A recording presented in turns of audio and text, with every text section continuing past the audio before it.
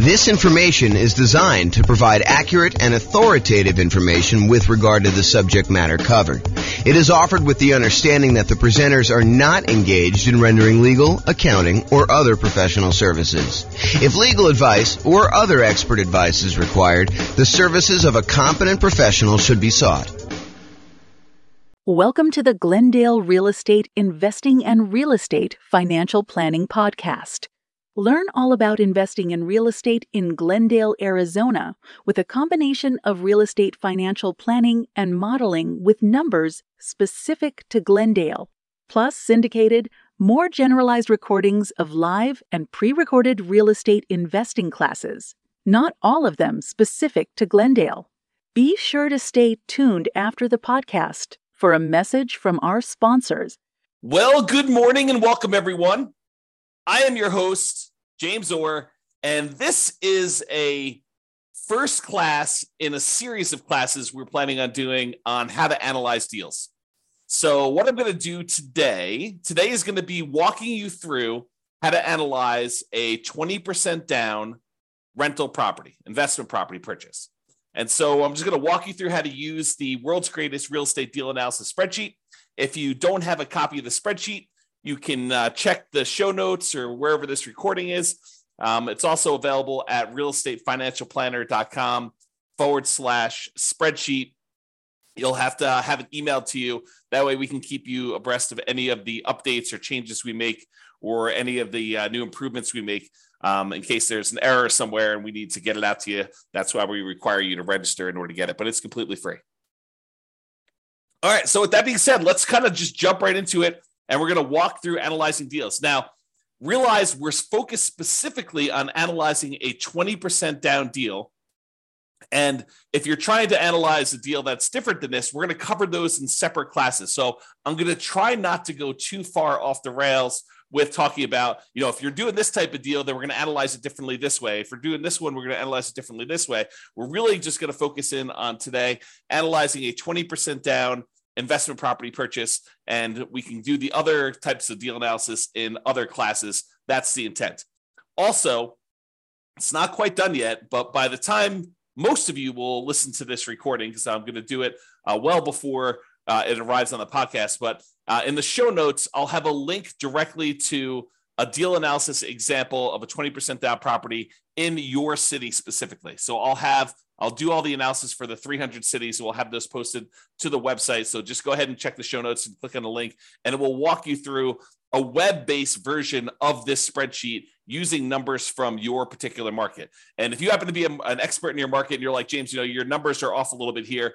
Purchase prices are usually this, or, rents are usually this, or taxes are usually this. Go ahead and reach out to me so that I can update those, and then we'll automatically update that for all the modeling we do and all the deal analysis we do in the future. So that being said, let's jump into the deal analysis. So I just pulled up a copy of the world's greatest real estate deal analysis spreadsheet. I did make a couple minor tweaks. I'm working with version 2023.02. It is May 10th, 2023, as of the time I'm recording this. And so you'll get the most recent version. I'll go ahead and upload it to the website, but I did make some changes since the last update. So you'll see some of those here if you're paying really close attention. All right, so the first thing is let's put in the address. So it's whatever address you're analyzing right now, you could do this. And since this is sort of a sample deal analysis class, I'm just going to put, sample deal analysis class here as the date so that you can see that. This is just a way for you to keep track of what property you're analyzing. That way, when you're saving multiple ones, you know exactly the address you're doing. And for most folks, I would say they are not saving deal analysis spreadsheets for deals that they're not buying. So if you go and you're analyzing deals and you realize, hey, look, this is not a deal for me, I'm going to pass on it. A lot of folks are not saving those. If you make an offer on a property, a lot of folks are saving those. If you buy a property, you're definitely saving those. Or if it's an exceptional deal, if you're like, oh, I would totally buy these in the future, then some folks will save those as, this would have been a good deal had I got my offer accepted, or, had I been ready to buy, or had I had enough down payment, or whatever the version of why you didn't buy that particular property was. And then you can make some notes here to do that. Okay, so you can basically put in whatever your deal analysis thing is. I'll also point out sometimes you'll want to go in and make some modifications to the spreadsheet. Like, you always know what the percentage is for your taxes, or, whatever your numbers are around there. You could go ahead and do like a template for yourself, and then always make a new copy of your template and start there for your deal analysis, instead of trying to use the standard one that we have, which may or may not be ideal for you in your particular situation. Okay, so do that deal analysis. I'm going to basically analyze the property. It's going to be about $400,000. Whoops, not $4 million. So $400,000, and we're going to buy it for $400,000. Now, if you were able to buy this property at a discount, like let's say you're able to get it for $390 or something like that, you could basically put $390 in here, and the calculations will all be correct when you do that.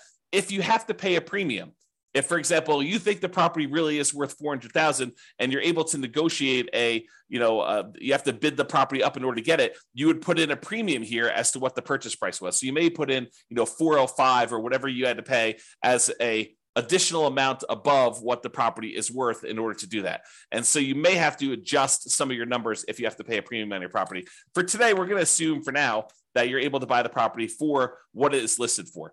So the property's been sitting on the market for a week or so, and you're not able to go in and negotiate hard because, they're still new on the market and they think that they're going to be able to get their price. And so you're able to make an offer for the exact list price right now. If it's been sitting on the market for a little while, or you're okay, hear no on, getting your offer. If you don't really want it, if it's not that great of a deal, then maybe you decide to come in a little bit light, and you can do that there. In this case, seller concessions are when the seller contributes some money towards your closing costs, and it's negotiated when you make your offer. In this case, we're not able to get the seller to pay us any seller concessions, so I'm going to put 0 in there. But if you were able to get the seller to contribute some money to cover some of your closing costs, you'd put in whatever that number was here in seller concessions, and it would show you. And we also show you what percentage the seller concessions were. That way you could see if you're going over the number that you need for your loan type. So if you go call your lender, you're like, look, you can't have anything more than 2% in seller concessions, then you know that this number can't be more than 2% here. And you'd have to go ahead and realize that don't negotiate more than 2% because you won't be able to get any. Okay. So in this case, though, we got 0 in seller concessions, no dollars in seller concessions. And for this particular deal, I'm also assuming that you are putting 20% down on this. So you're going to put $80,000 down on a $400,000 purchase, and that's what you're putting down on this particular property. If you had put less than 20% down, if you're trying to buy this as an investment property, well, actually, I told you at the beginning that we're not going to go over these other examples. So I will cover this in another class, but realize you'd probably have private mortgage insurance if you did less than 20% down. But we'll cover that in a future class. I'm trying to stick to just analyzing the 20% down version today. All right, so closing costs. So this is a really interesting discussion. So for closing costs, you're going to call up your lender and you're going to find out what your estimated closing costs. In a lot of cases, they're not going to be able to give you an exact number. Some cases they will, but in most cases, they're not going to be able to give you an exact number. But closing costs, in my opinion, are not just the closing costs from the lender. They're not just the fees that the lender is going to charge you in order to get the deal. I also like to include in here all the other costs it would take you in order to buy this property. And that includes some things that I think a lot of folks don't usually take into account when they do their deal analysis. For example, if you paid to have an inspection done on your property, if you go and hired a home inspector and had the inspector come in and inspect the property, I think that should be included somewhere in your spreadsheet. Now, you can include that in your rent ready costs as a cost of getting the property ready to rent. You can include it in your closing costs, or you can include it, somewhere else if you wanted to do it as an additional expense somewhere. I tend to prefer to put it either into rent ready costs or closing costs. Now, here's a couple other weird gotchas on that. So sometimes you're going to pay for your appraisal, not on the closing settlement statement. Sometimes the lender is going to say to you, hey, we need to get an appraisal done. I'm going to send you a link to my portal for you to prepay for the appraisal using your credit card. You're going to go on there and you're going to actually pay for the appraisal there. Make sure you include the cost of your appraisal here so that you actually take into account the cost of it. Now, at some point in time, you will probably have a property under contract where you end up not closing on it, where you've gotten through the point where you've inspected the property, maybe you've paid for the appraisal on the property, and maybe the appraisal comes in low, or you're unable to negotiate an agreement on the things that need to be repaired in order for you to buy the property. And so you're going to have occasionally a property where you pay for an inspection and or an appraisal, and you end up not buying the property. So where do you put those expenses on properties that you've never actually closed on, but that you have in order to acquire the property that you're eventually going to acquire. So you might go through a property where you paid for an inspection, you paid for an appraisal, and you didn't buy the property. Those expenses, in my opinion, need to be covered somewhere. It needs to be covered as part of the investment you made in order to buy whatever the next property you're buying is. So for me, I like to include any previous inspections and appraisals I had to get to the point where I'm buying the property that I'm currently on. So I sort of associate any inspections or any appraisals I have on properties that I'm about to buy the next property with, if that makes sense. Okay. So really the intention is, look, I had to go through this one property that I ended up not buying in order to be able to buy the property that I'm now currently buying. So I need to take into account those expenses there. And I would usually either put those into rent-ready costs or to closing costs. Either one of them works. It's really just covering that expense somewhere so that you know exactly what you have into the deal. Okay. So closing costs, in this case, we're going to assume that it's about 1.1%. You call up your lender and you got those, and you adjust it so that the number, the cash amount you have in the deal is correct, or you have this rent-ready cost. So let's talk about rent-ready costs. What is a rent-ready cost? A rent-ready cost is money you're going to need to spend on the property after you acquire it to get it ready for rent. Sometimes we buy essentially brand new properties, and brand new properties still have rent-ready costs. For example, a lot of my clients buy new construction properties, and when they buy new construction properties, there are things that the builder does not always provide that we need to pay for. Sometimes it's blinds for all the windows. Sometimes it is, fencing for the property. Sometimes it's new appliances, like the builder decides not to include the refrigerator in their deal, or you choose not to pay for the refrigerator from the builder because there's a premium on it. And so you have to decide what you're going to do there. So even for new construction properties, there tend to be things you need to do on a property to get it ready for rent. And usually what we do is we look at the inspection report to get an idea of the things that we need to do to a property to make sure that it's ready to go. You're always going to get, when you get an inspection, you're going to get a list of the things that the inspector believes should be handled, should be addressed on the property. You will be able to negotiate some of those, some of the time, with some sellers to get them to cover those. In a lot of cases, though, you still want the deal and you're not willing to nickel and dime the seller because there's 3 other offers behind you, and the seller's gonna be like, I'm not doing anything. You were the high bid, and we have 2 other offers behind you, all above asking price. And so rather than spend the $3,000 to do the work that needs yours, there's someone behind you it's $500 less than where you are. And so they may choose to not do the repairs. Or you may choose, as part of your negotiation when you make your offer that, hey, look, I'm not going to ask you for all the small stuff. If there's something major that comes up on inspection, then we'll definitely have to discuss that. But if, the inspector says, look, you need to replace this broken faceplate on a light switch, I'm not going to ask you to do that. Right? That's part of your negotiation in order to get your offer accepted. So there are going to be things you're going to need to have done on a property.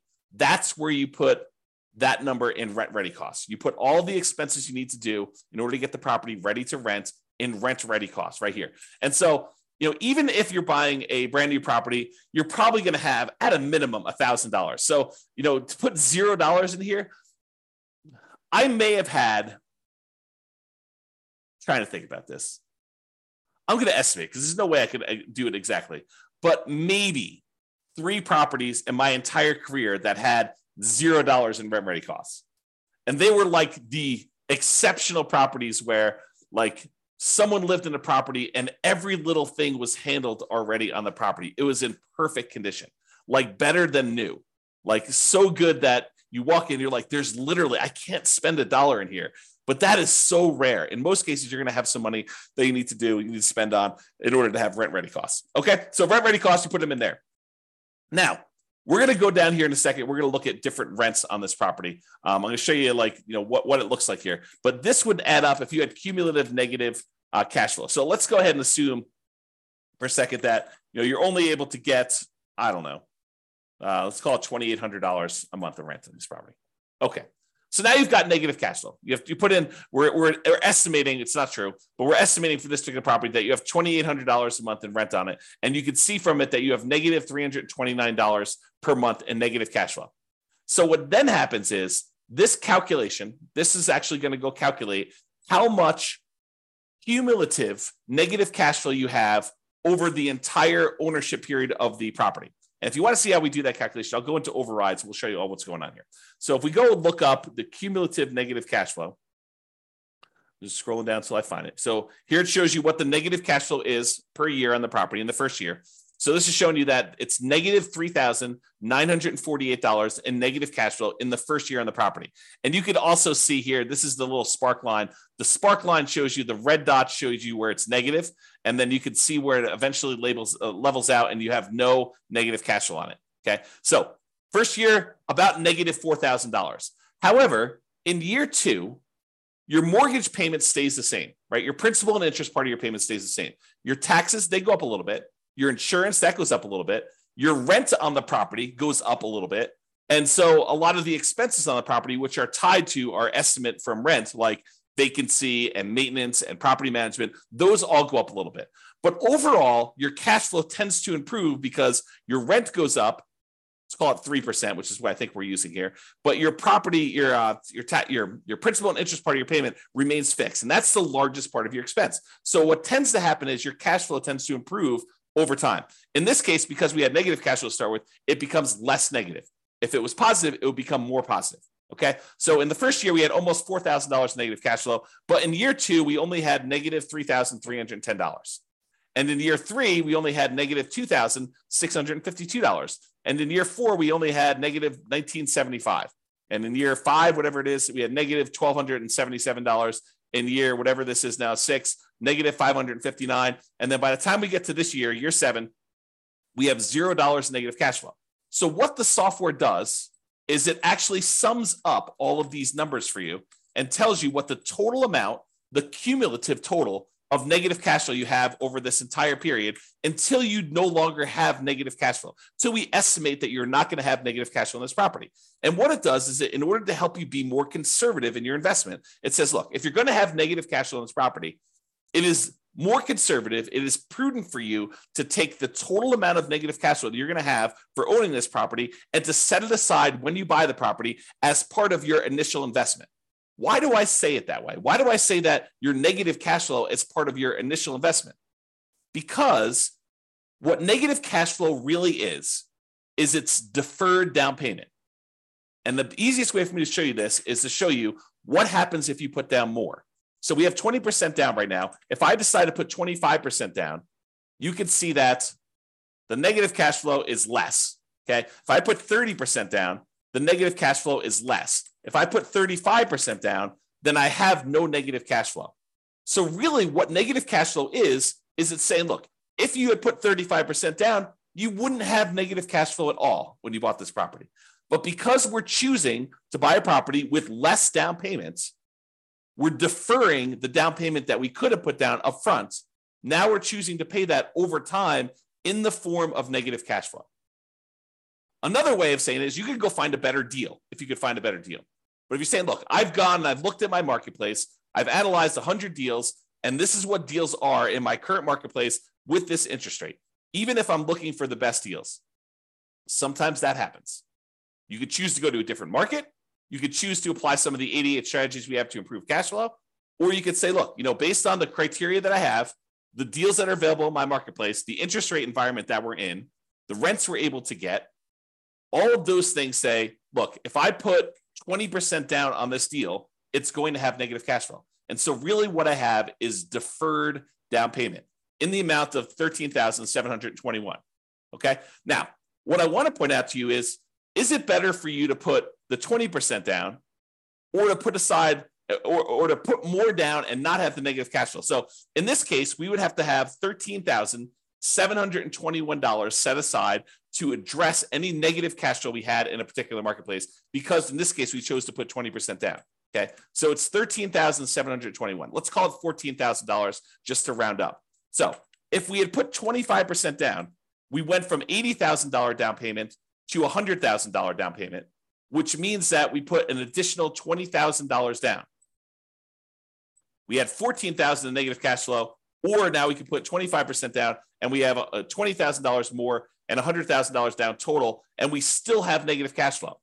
If we put 35% down, which is about, let's do 34% and see where it is. 34%, 33%. Okay, so 33%. So instead of putting $80,000 down, we could have put $132,000 down and not had negative cash flow.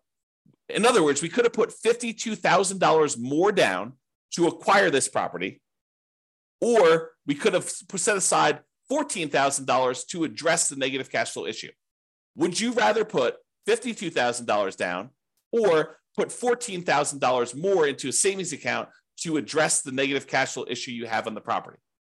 The choice is yours, right? Because you could have put $52,000 more down, or you could have put $14,000 aside in order to address the negative cash flow. That's the difference, right? That's the difference between putting it up as down payment or setting it aside as deferred down payment in the form of negative cash flow over time. Okay, so let's go back to 20% down. We've had that discussion. So if you had any cumulative negative cash flow, it'll calculate it here, and it will use that as part of your return, because now you have this cumulative negative cash flow in addition to your down payment and your closing costs and your rent ready costs. That becomes part of your investments when we calculate return on investment, because you have to have that money set aside to prudently make this investment in addition to reserves, which we'll talk about here in a minute. All right. Okay. So now it tells you your total amounts that you invest in the property. $80,000 for the down payment, $4,400 for closing costs, about $3,000 in rent ready costs in this example, about $13,721 in cumulative negative cash flow that you've just set aside somewhere in a savings account, maybe with your reserves, where you have those ready, available for the negative cash flow that you inevitably get. I don't want to confuse the issue. However, this is probably not the amount of money that you will need for your negative cash flow, because we do have some cash flow from depreciation. When you buy a rental property, you get tax benefits of owning the rental property. Those tax benefits can be used to look like cash flow, cash flow from depreciation. The tax benefit is called depreciation, so we call it cash flow from depreciation. So you could actually say in each paycheck you get from your job, you say, look, I know at the end of the year, I'm going to get this depreciation benefit by owning this rental property. So instead of actually just waiting to the end of the year for my tax return to be done and getting a refund by overpaying my taxes, what I could do is I could go into my job, my employer, go to HR and tell them, look, I would like to make some adjustments to my exemptions because I know that I'm getting about this amount back on my taxes at the end of the year. So I could adjust my exemptions so that I get more in each paycheck that I could then use to address the negative cash flow on the rental property, or to supplement positive cash flow if you were getting positive cash flow. It doesn't have to be negative. So in this case, it shows you that using the below market rent that we just put in here for this example, that negative $329 in cash flow plus $206 in cash flow from depreciation, which we've estimated based on our effective income tax rate. So you have to put it in here to estimate it. It's based on your actual income tax rate. But in this case, we just use an estimate. You can put whatever your number is here.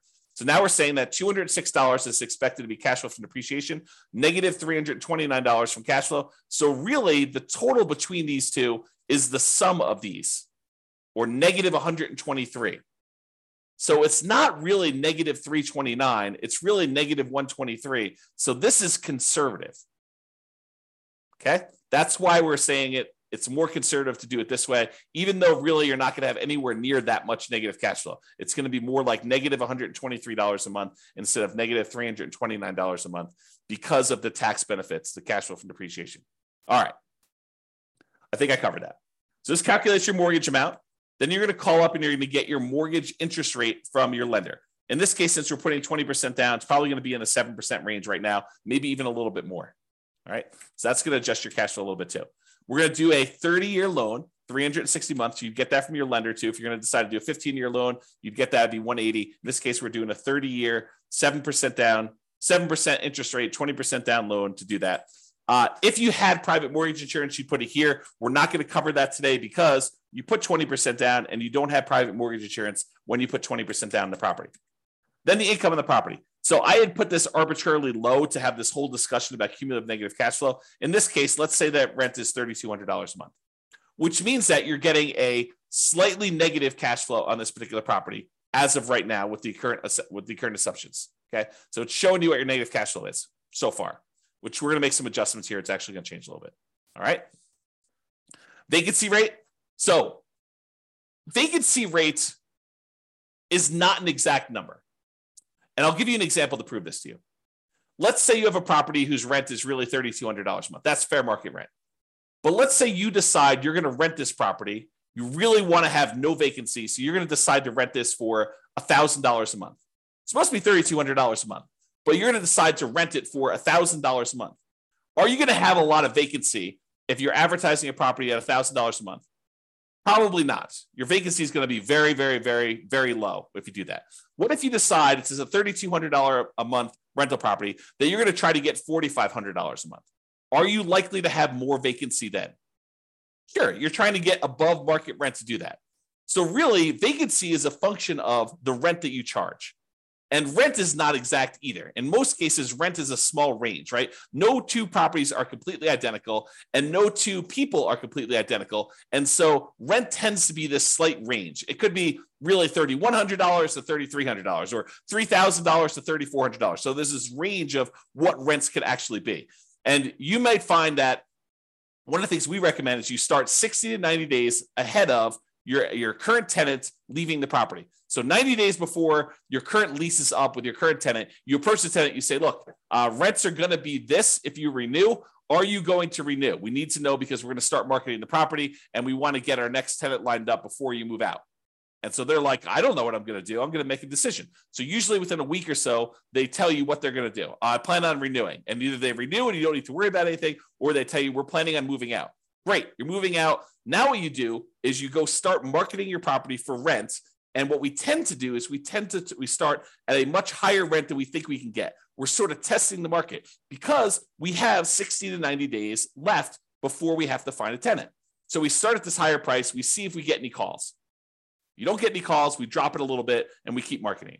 Don't get any calls, we drop it a little bit, keep marketing. We start getting one or two calls. Okay, we drop it a little bit until we're finding that sweet spot of testing the higher rent. That way we get the highest possible rent we can get by starting early and testing high price. That's how you do it. So if you do that, if you're starting 60 to 90 days ahead of time and you're testing your rent and you're coming down after marketing it for a week or so, then you should have, over a long period of time, on any given rental period, it could be higher than this, but over a long period of time, your vacancy rate should be about 3%. You can choose to change your dynamics, try to get a higher rent, not start 60 to 90 days ahead of time, and you could have a higher vacancy rate. Or you could say, I'm going to price it as to whatever I believe the market rent is, plus a little premium, start really early, and make it such that vacancy is about 3%. So vacancy is a number that you can't just ask somebody what the vacancy is in a marketplace, because your marketing strategy, your rents, your ability to persuade somebody, your salesmanship, and when talking to a tenant on the phone and getting to the property and how well you maintain your property are all factors in what your own personal vacancy rate will be. Sure, you can use the vacancy rate for a market as a guide as to what we're seeing, but that should help you adjust your other metrics too, not just vacancy. Okay, so I'm going to use 3%. But really, vacancy is a number that you said. I think somewhere between 3 and 5 seems really reasonable for most folks. Property taxes. So for property taxes, you're going to actually look in the MLS or the county's records. You're going to get the property taxes for this particular property. Realize, though, that if you are converting this to a rental, and in some markets, they have homestead exemptions where taxes are artificially low for someone who is living in the property as an owner occupant, or maybe there's a senior tax exemption if there was a senior living there. You can't always use what the taxes are for the property, especially if you're changing the use. If it was an owner occupant property and they were getting some type of homestead exemption, some type of lowering of their tax rate, you can't use what their taxes were. You need to know what the taxes are likely to be for a rental property in your market based on the percentage of the price that you're paying for the property. And then you should estimate it so that you're not artificially putting in here, oh, look, taxes are $1,500. This property cash flows like crazy. But really, when you buy the property, as soon as they reassess the property and they adjust it for you being a non-owner occupant investor owning the property, they're going to go up to $3,000 a year. You can't do it that way. You need to adjust it yourself so that you can estimate what the property taxes are going to be for you in your particular situation. Okay. So you can't just look it up and put it in here. You need to think about it. You need to make sure that it makes sense for you. All right. Property insurance. You're going to call up your insurance agent. You're going to get a quote for a property. Usually what we do is we get a quote for a property like this. We're looking at, in this case, $400,000 properties. So you're going to talk to your insurance agent and say, look, I'm looking at properties between $350,000 and $450,000. They got these types of characteristics. what is a property insurance quote that I could use for those? And what would it be if it was on the low end, the 350,000 side, or what would it be if it's on the high end of the 450,000 side? And you're going to get an estimate from them. Now, if you decide you're going to pursue this property, like you're about to write an offer, or you are, under contract to buy the property and you're in your due diligence period, this is when you firm up your numbers. You're not calling, in most cases, you're not calling your insurance agent every time you're analyzing a deal. You're not making, 15 calls a day to your insurance agent to get 15 quotes on 15 properties that you're really not super serious about buying. You're just analyzing them to find out if it's a deal you should pursue or not. So you're getting estimates, you're using those. And then once we decide to move forward with the property, either before we make an offer, if you're a little bit less sure about insurance and stuff like that, or in most cases, when you're a little bit more sure and certain and you've got some experience, it's usually during your due diligence period after you've put the property under contract. Okay. So you're going to estimate that. This is actually a little bit low. I'm going to put it up here. We'll say it's $1,800. In fact, that may even be a little low, depending on the insurance policy you get and how much of the risk you're taking on yourself. We did a whole class on insurance, which we'll probably do another one where we talk about like how your insurance rates can change based on your situation, how much risk you're willing to take on yourself and your premiums. Okay. In this case, there's no HOA. So we got that. So we're down to negative $41 in cash flow. If you have any utilities that you're paying as a landlord, you put those in here. If you have any other expenses you're paying here for the property, like snow removal or something else that you're paying for, you could put those in there as other expenses. Maintenance on the property.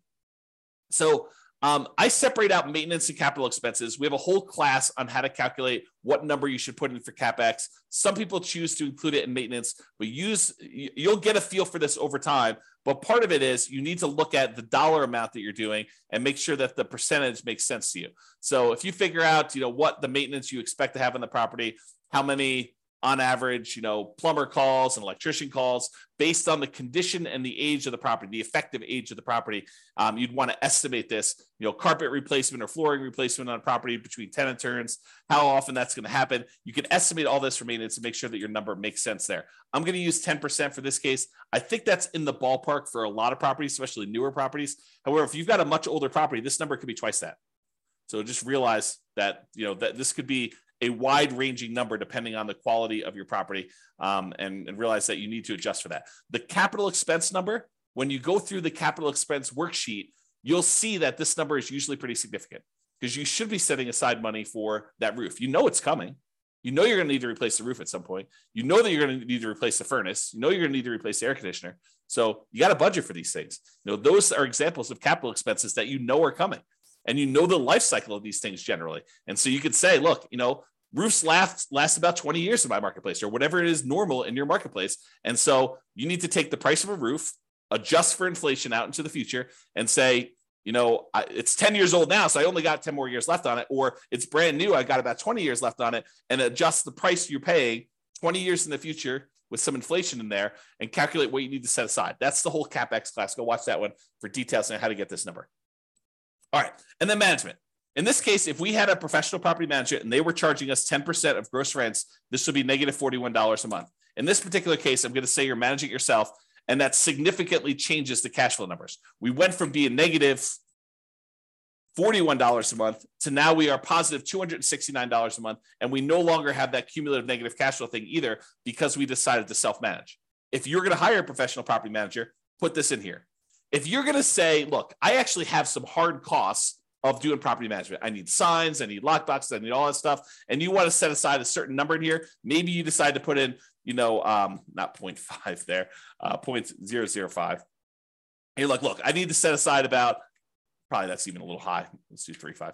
So I'm going to set aside, about $130 a month to cover my hard costs of having to manage this property, printing statements, mailing things, the software I use to manage my own properties, the signs, the lock boxes, all that other stuff. I'm going to put a hard cost in here to kind of account for my management costs. I think that's reasonable. If you're going to actually hire a professional property manager, a lot of those costs are going to be covered by them and you can put in the full number. Some people will choose to put 0 in here. I think that's less than ideal, but you should probably put something in there even for your own costs. All right. Then we estimate what the land is worth because when we calculate depreciation, we cannot calculate the value of the land when we calculate our depreciation, it's only the value of the building. So we estimate what the land is. A lot of times you can get this from your CPA, or if you go onto the county website, sometimes they'll tell you what the value of the land is estimated at, and you can then use that as a defensible position for putting in what the land value is, and you can use the rest of your purchase price as the value of the property, which we do automatically in the spreadsheet. So put in whatever land value is. It shows you what the dollar is. If this is a residential property, which if you're renting to people, it probably is. If it's commercial, you put in C here, and that would adjust your depreciation period. In this case, we're using R.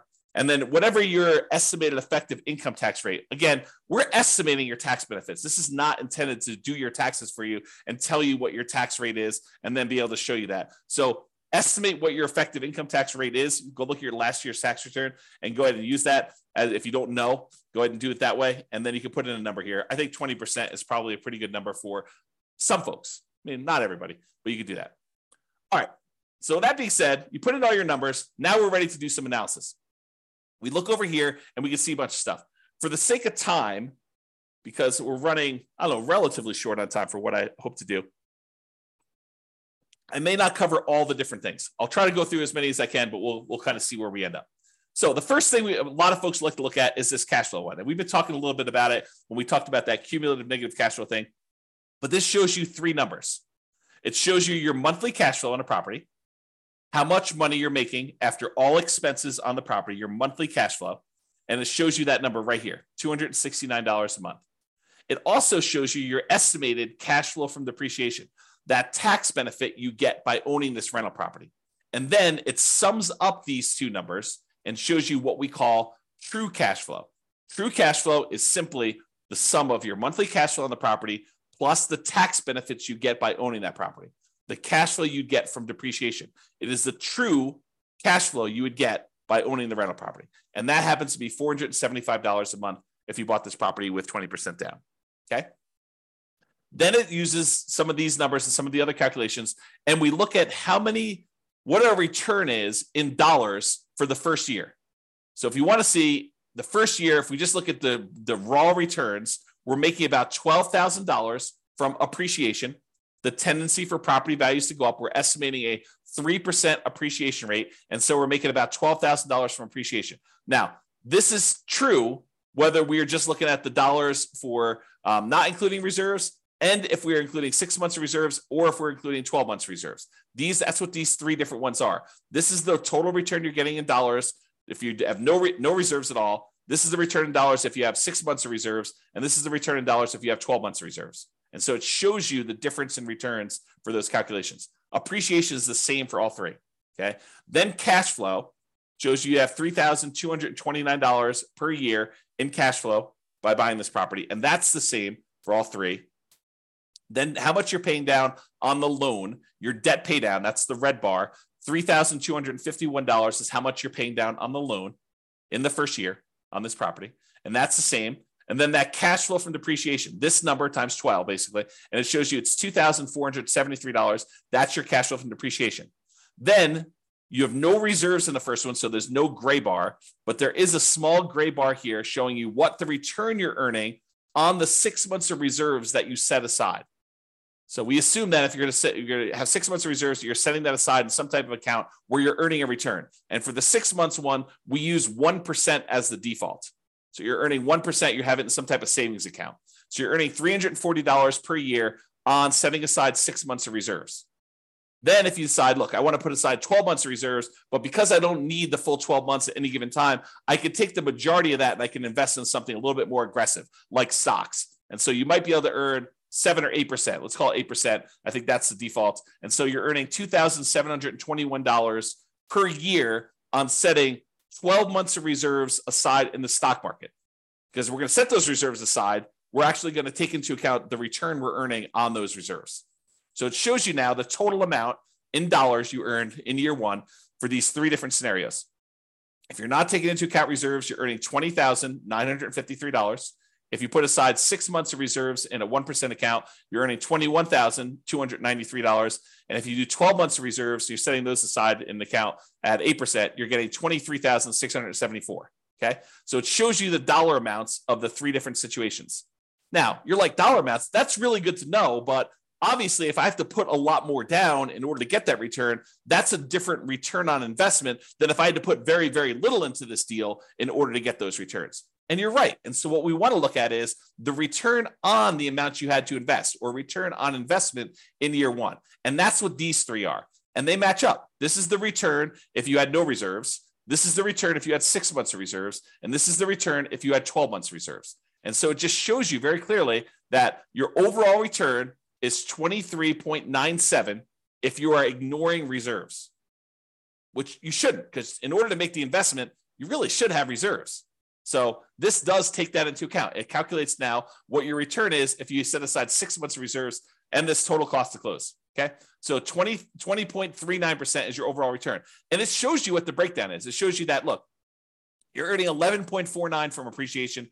3.09 is your cash on cash return. 3.11 is the amount of return you're earning from paying down on the debt.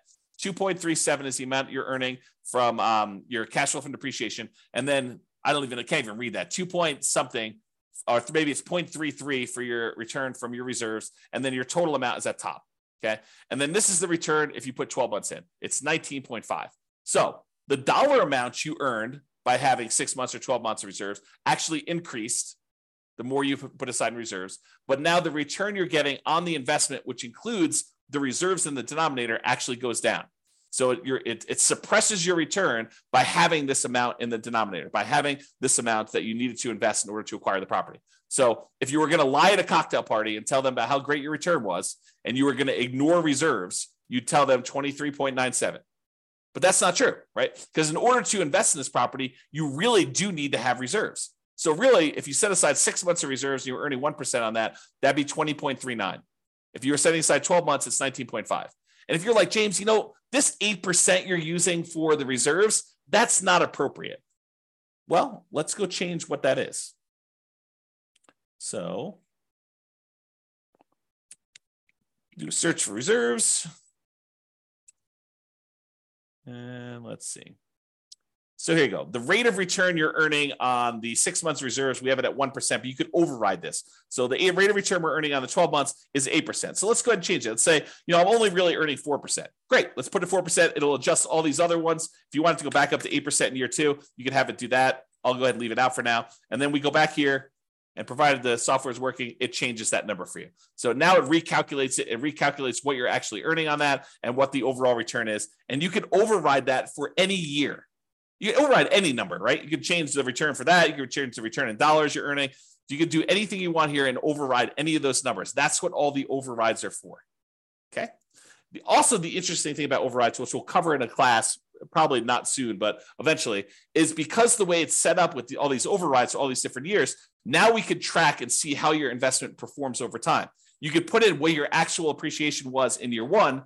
You actually put in what your cash flow was in year one. You put in what your actual debt pay down was in year one and your depreciation benefit was in year one. And then we could see how your investment performs because you're using real numbers.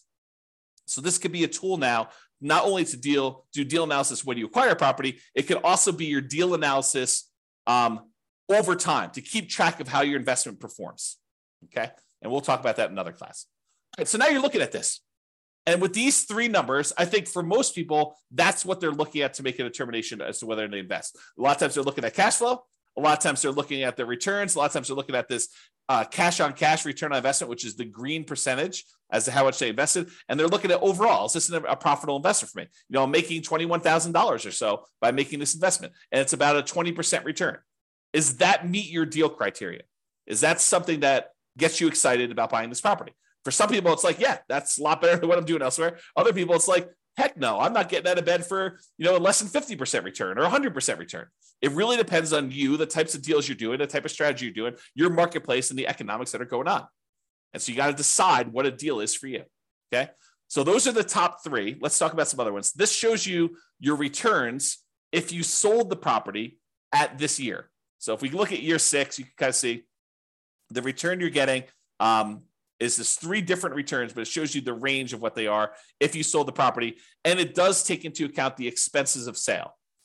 Your real estate commission going out, your share of closing costs when you sell a property, your depreciation recapture tax, and your capital gains tax rate. So it does take those into account when it calculates your returns when sold. It shows you a simple annualized return on investment number, a compounding return on investment number, or compounding annual growth rate is another way of looking at that, or the internal rate of return if you like those. So it has all three flavors of your return, depending on which one you like, and you can see what the overall return is. And you can see how those diverge over time and what they end up being. Now, you're like, hey, what are you using for the real estate commission going out? Because I'm an agent, I'm only paying half, or, I don't have, I'm not going to have depreciation recapture tax or capital gains tax because of this situation, do 1031 or whatever. Well, we've got the ability to override those as well, right? So you can go look at what those are, and you can say, look, I'm only going to have a real estate license for the next 5 years. So for the next 5 years, it's going to be, 3%. And then after those 5 years, then it's going to go back up to 6%. You can adjust those, and the software will then go do that math for you and show you how it affects your return by doing all that. Okay, so that's why it's designed to do the overrides the way it is. All right, but for now, it's going to be normal. All right, so you can now see all those returns. If you're a cap rate person, you're like, look, James, all this cash on cash is really nice, but I'm really a cap rate guy or gal. I want to see what cap rate is. Great, here's your cap rate. So it shows you cap rate over the first 5 years. It is the gray bar here, 7.19, 7.41, 7.63, 7.86, or 8.1. And this greened one is your cash on cash return on investment. And some people like to look at the differences between those. So they're plotted on the same chart for you if you want to do that. These are the same numbers that are here though, right? So we're showing you the numbers for this return on investment number without the reserves. Okay.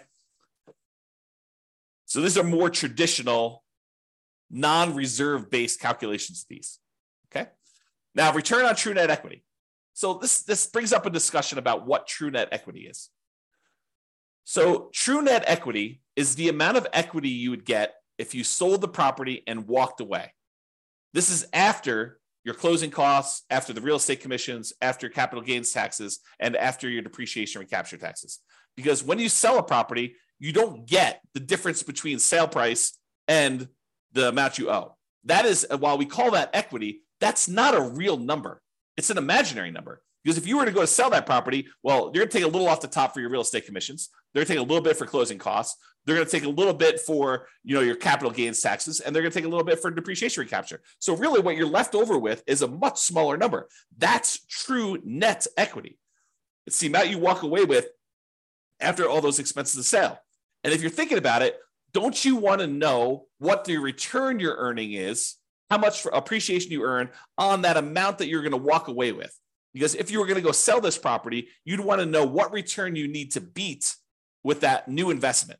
And so we want to know what the return we're earning on the small amount that's going to remain when we sell the property. And so this shows you all of your returns for appreciation, cash flow, debt pay down, and depreciation, the cash flow from depreciation. And then it shows you the total of all these. So your total return on true net equity in the beginning is pushing, 34% and change. Okay. But over time, your return on true net equity typically goes down because your equity tends to grow, and the returns, even though some of them grow, some of them stay the same, but the returns tend to grow slower than your equity does. And so what happens is it tends to, over time, your return on true net equity tends to decline over time for most of the returns. We'll cover that in another class. Okay. All right. Then these are really easy to cover. I might actually get through this. So these are really easy to cover gross potential income, your gross operating income, your operating expenses, and your NOI, your net operating income. It just shows you your key metrics for year one. If ever you want to see these for any of the other years, it calculates all of them here. So you can go see what right here. Monthly gross potential income shows you that. Monthly gross operating income, annual gross potential and annual gross operating income. Then it calculates a whole bunch of expenses on here, shows you your annual operating expenses and your net operating income on all these. And so you can go look at them. And if you wanted to override any, if you're like, hey, look, my net operating income in year two was this, you can go ahead and use any of the overrides for any of these numbers, honestly. I basically made everything overrideable so that you can override whatever you want. All right, so it does all those. Then your annual non-loan expenses, how much you're putting aside for vacancy, how much you're losing for vacancy, really. Property taxes, what you're paying for that. Insurance, your HOA costs, any utilities you're paying as a landlord, any of these other two expenses, the maintenance you're setting aside for the property, CapEx, if you're setting aside money for CapEx, and then what you're spending on property management. So that's all there showing you for year one. And of course, you can go look at overrides to see any of those other years if you want to as well. And then finally, this equities and cost to access equity. So ignore the dotted lines for a second and just look at the solid lines that are going up to the right. The darker section is your true net equity. It's that one we discussed over here. It's the amount of money you get when you walk away after sale, after taking into account real estate commissions, closing costs, capital gains taxes, and depreciation recapture tax. So it shows you how much dollar amount you'd have for that. So looking over here on the left side, you can see the dollar amount. It's about, I don't know, whatever this is, $60,000 for the amount of money you'd have in your equity, your true net equity. And that tends to increase over time. Now realize your cash out refi equity is how much money you could do a cash out refinance for a loan. And that usually is up to a maximum of 75% loan to value. You can adjust that percentage here. I forget where it is, but you can do a search for it and find it. But it's basically 75%. It's 75% loan to value. So if you did you could go to 85% loan to value on that one. It's going to change this chart and show you now your numbers are much higher. Okay. Let's go back and do the real number though. So 75% loan to value is what it typically is. And then it will show you how much equity you have to get up to that 75% loan to value. And so it shows you this light gray bar, how much cash out refi equity you have on your property. Now, that's all nice and good to know how much in dollars you can have in equity and to see that. What's more interesting though is how much money did you need to spend to get at that equity? What is the cost to access that equity?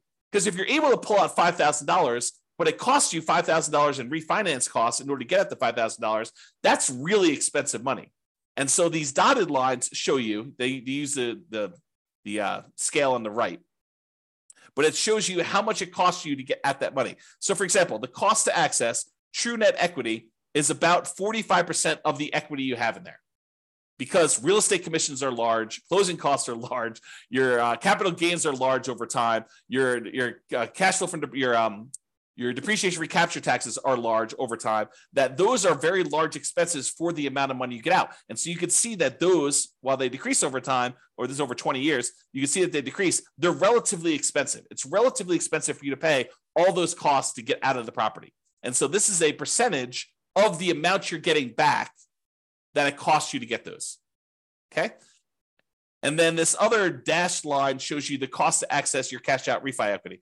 It's zero at the beginning because you don't have any money you can access. You basically put 20% down, so you only can go to 75% loan to value. There's no equity that you can get at by doing a cash out refinance until your property value grows enough. And then it becomes really expensive because the cost to do the refi, which is also overridable. Let's see, cost to access true net equity. Yeah, the cost to cash out refi percentage. So this is the percentage of the loan that you're doing. So you can adjust whatever this is. We're using 1.5% for like all your costs to do a refi on a loan. Okay, so you can go see what that is, but the cost to access the equity is really high. You're spending a lot of money on that refinance in order to get very small amount back out, and then it drastically reduces over time until it gets down to it's very, very small once you have a lot of equity in the property. Okay, so this is it. This is the analysis we've done to cover a 20% down investment property purchase. Hopefully this helps you understand sort of the framework and how we do all this analysis and how it all works. We will cover how to analyze future deals. We'll cover everything from 25% down investment property to 100% down investment property. We'll do 5% down Nomad. I'll probably end up doing some creative financing stuff in here. We'll just go through a lot of different analysis so that you could see how this changes when you analyze different types of deals and how we look at these things and how the assumptions vary. That's all I got for you. I see we have no questions. Thank you all for coming live, everybody. We don't always have people on live, but thank you all for coming and have a great day. Bye-bye for now. With home prices up, mortgage interest rates up, and rents up but not quite enough to counteract the higher prices and interest rates, cash flow on rental properties in Glendale is harder than ever. Book a call with the Real Estate Financial Planner to apply our proprietary 88 strategies to improve cash flow on your rentals. See the show notes for a link to schedule your call and improve your cash flow today. If you're a real estate agent, lender, or professional in Glendale that wants to help our real estate investor listeners, consider reaching out to learn about collaboration opportunities with this podcast. We'd love to add more value to our listeners by having you assist our investors buy, sell, and finance their real estate investments. See the show notes to schedule a call to discuss collaboration opportunities.